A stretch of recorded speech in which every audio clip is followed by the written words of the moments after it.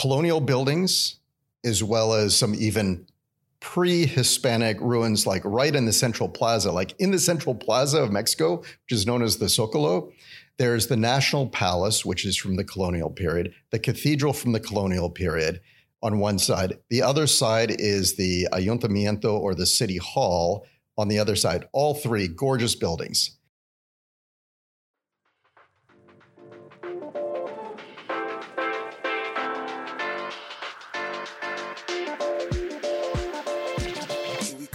From the University of Alabama's Culver House College of Business, it's Bama Means Business, a podcast that reveals amazing stories from those people who both inspire and make a difference in our community.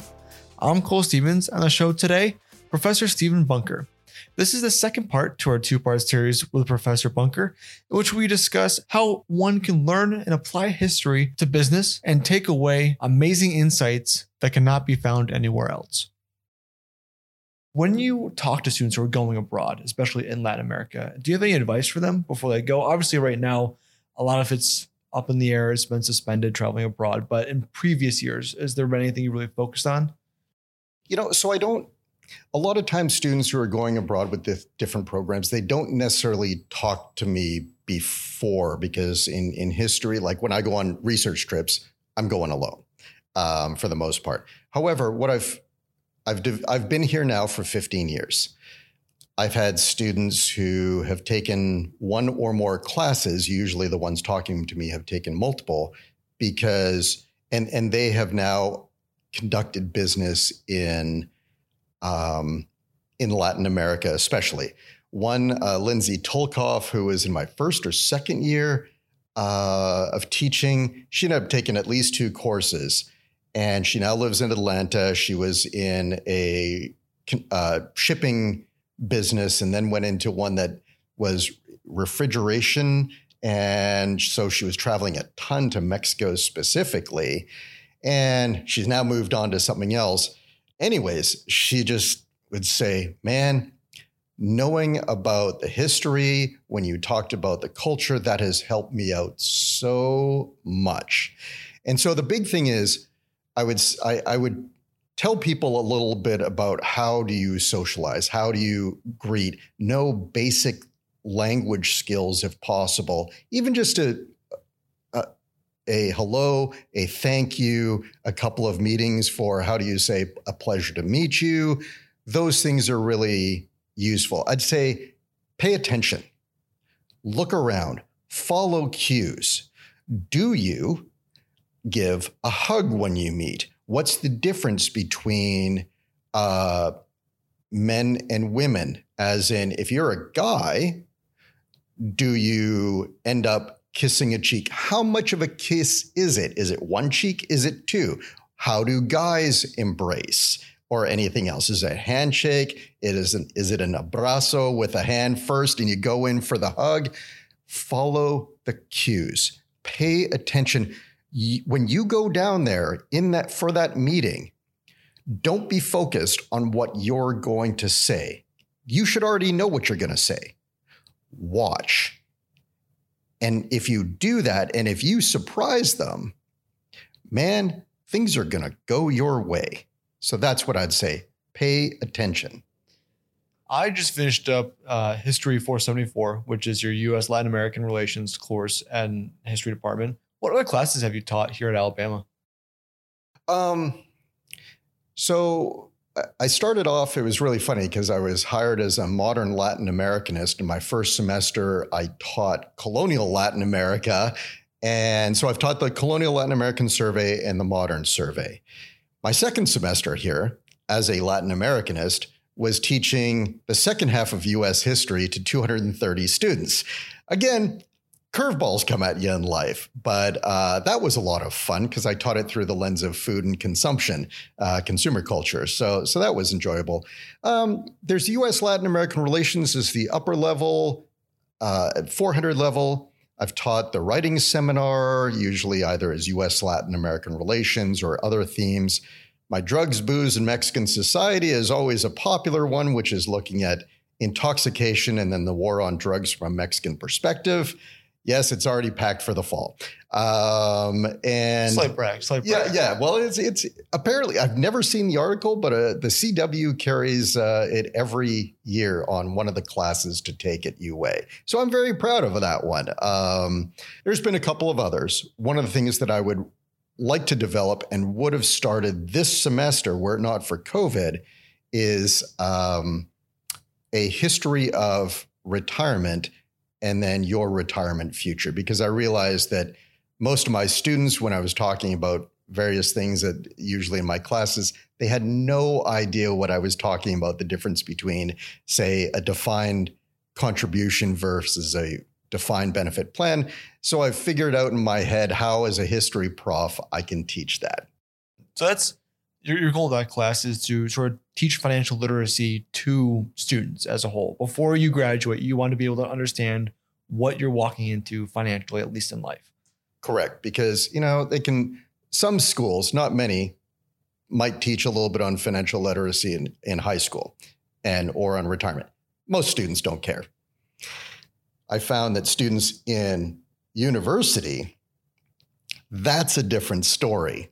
And so I really think on the retirement factor, the fact that so many people will not have things like a defined benefit pension plan and are rather dependent on 401k or their equivalents or using IRAs. Basically, you're on your own.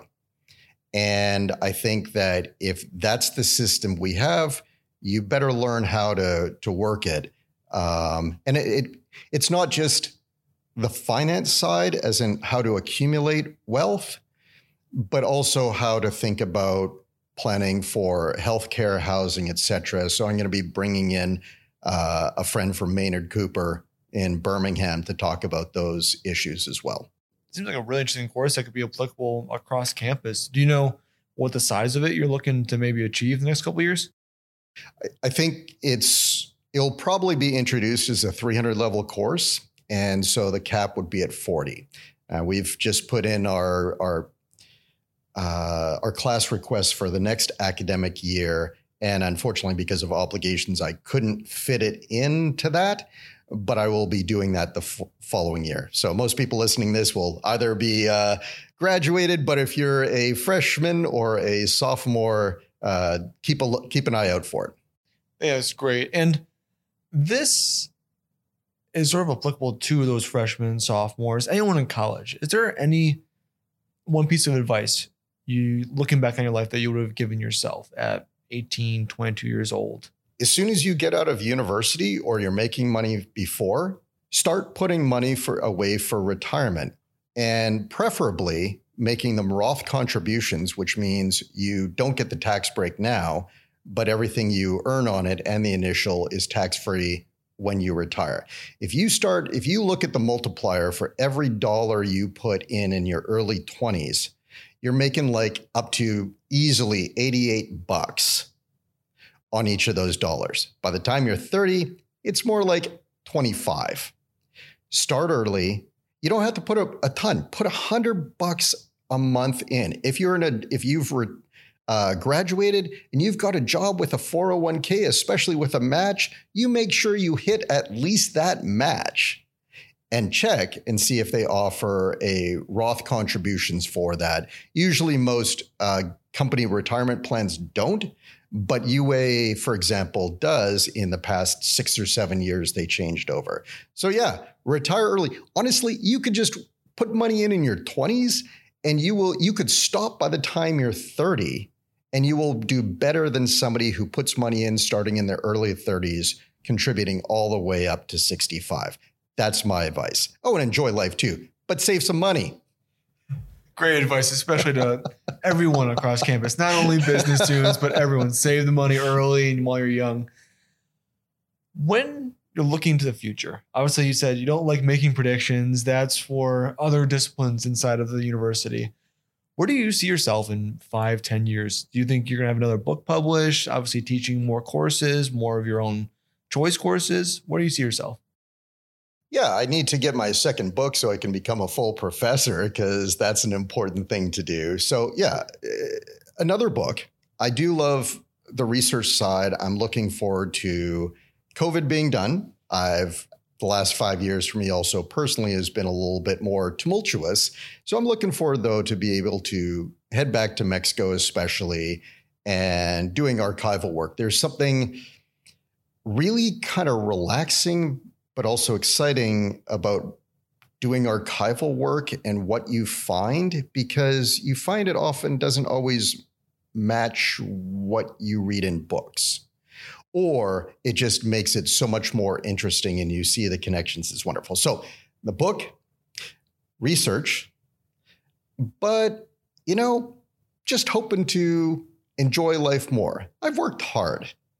And at this point, you should really start balancing things out. I've got 3 great kids, an amazing wife who is from Nicaragua, and I'd like to do more travel there. We both would.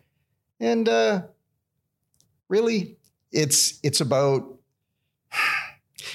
continuing with your professional development, but it's really starting to reassess what is important. That said, I'm still toying with the idea of becoming a certified financial planner because, man, why not? So we'll see about UA because they give you, I think, 3 credit hours a semester free. So I might start taking that up.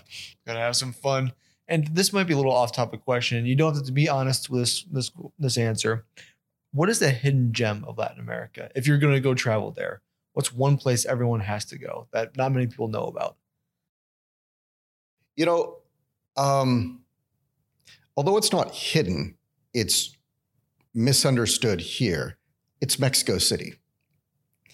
Mexico City, people think it is, because of our stereotypes about Mexico, think it's completely dangerous and nasty and everything else. Mexico City is an absolute jewel. It is, with its colonial buildings, as well as some even pre-Hispanic ruins, like right in the Central Plaza, like in the Central Plaza of Mexico, which is known as the Zócalo. There's the National Palace, which is from the colonial period, the cathedral from the colonial period on one side. The other side is the Ayuntamiento, or the City Hall, on the other side. All 3 gorgeous buildings. Then you've got commercial stuff on the side, but from mostly colonial era buildings. But in the corner between the cathedral and the National Palace, they found, when they were they were making the subway for the 1968 Olympics, the Templo Mayor, the largest temple for the Aztec capital, which was Mexico City at the time. So it is stunning. The whole downtown is called the Historic Center, and it is a UN heritage site. The livelihood, or the liveliness of the street culture, of the food options and the reasonable prices, and also international cuisine. It's not just Mexican. And so you can get great Russian, you can get Lebanese, you can get whatever you want. If you're a vegetarian, you'll go wild. But the markets, I'm just so excited because the Metro 2 is fantastic. For about 25 cents, you can go anywhere in a city of 22 million.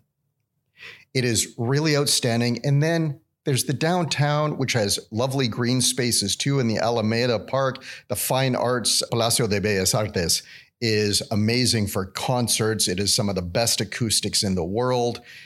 But you can go outside slightly into the suburbs, as suburbs can be, but then you can have this incredible peacefulness and really relaxing experience. I go out on Saturday mornings. I would walk out to a church. The nuns were out there selling the best tamales in the world. You could get a liter of fresh squeezed orange juice for like $1.50. And you can just walk around and enjoy your food. And it's one of those things you were asking, what do I want to look forward to? That is my happy place. And I wish that people could go to Mexico City and really appreciate it for what it is. For safety, it is way safer than many of our US cities. Its homicide rate is at least 1/7 or lower than New Orleans, for example. It's a good place to go. That's a gem we should all see. You did mention that that was your happy place. What right now brings you happiness in life, either personally or professionally? I've really found the social aspects with certain really good friends. We've been able to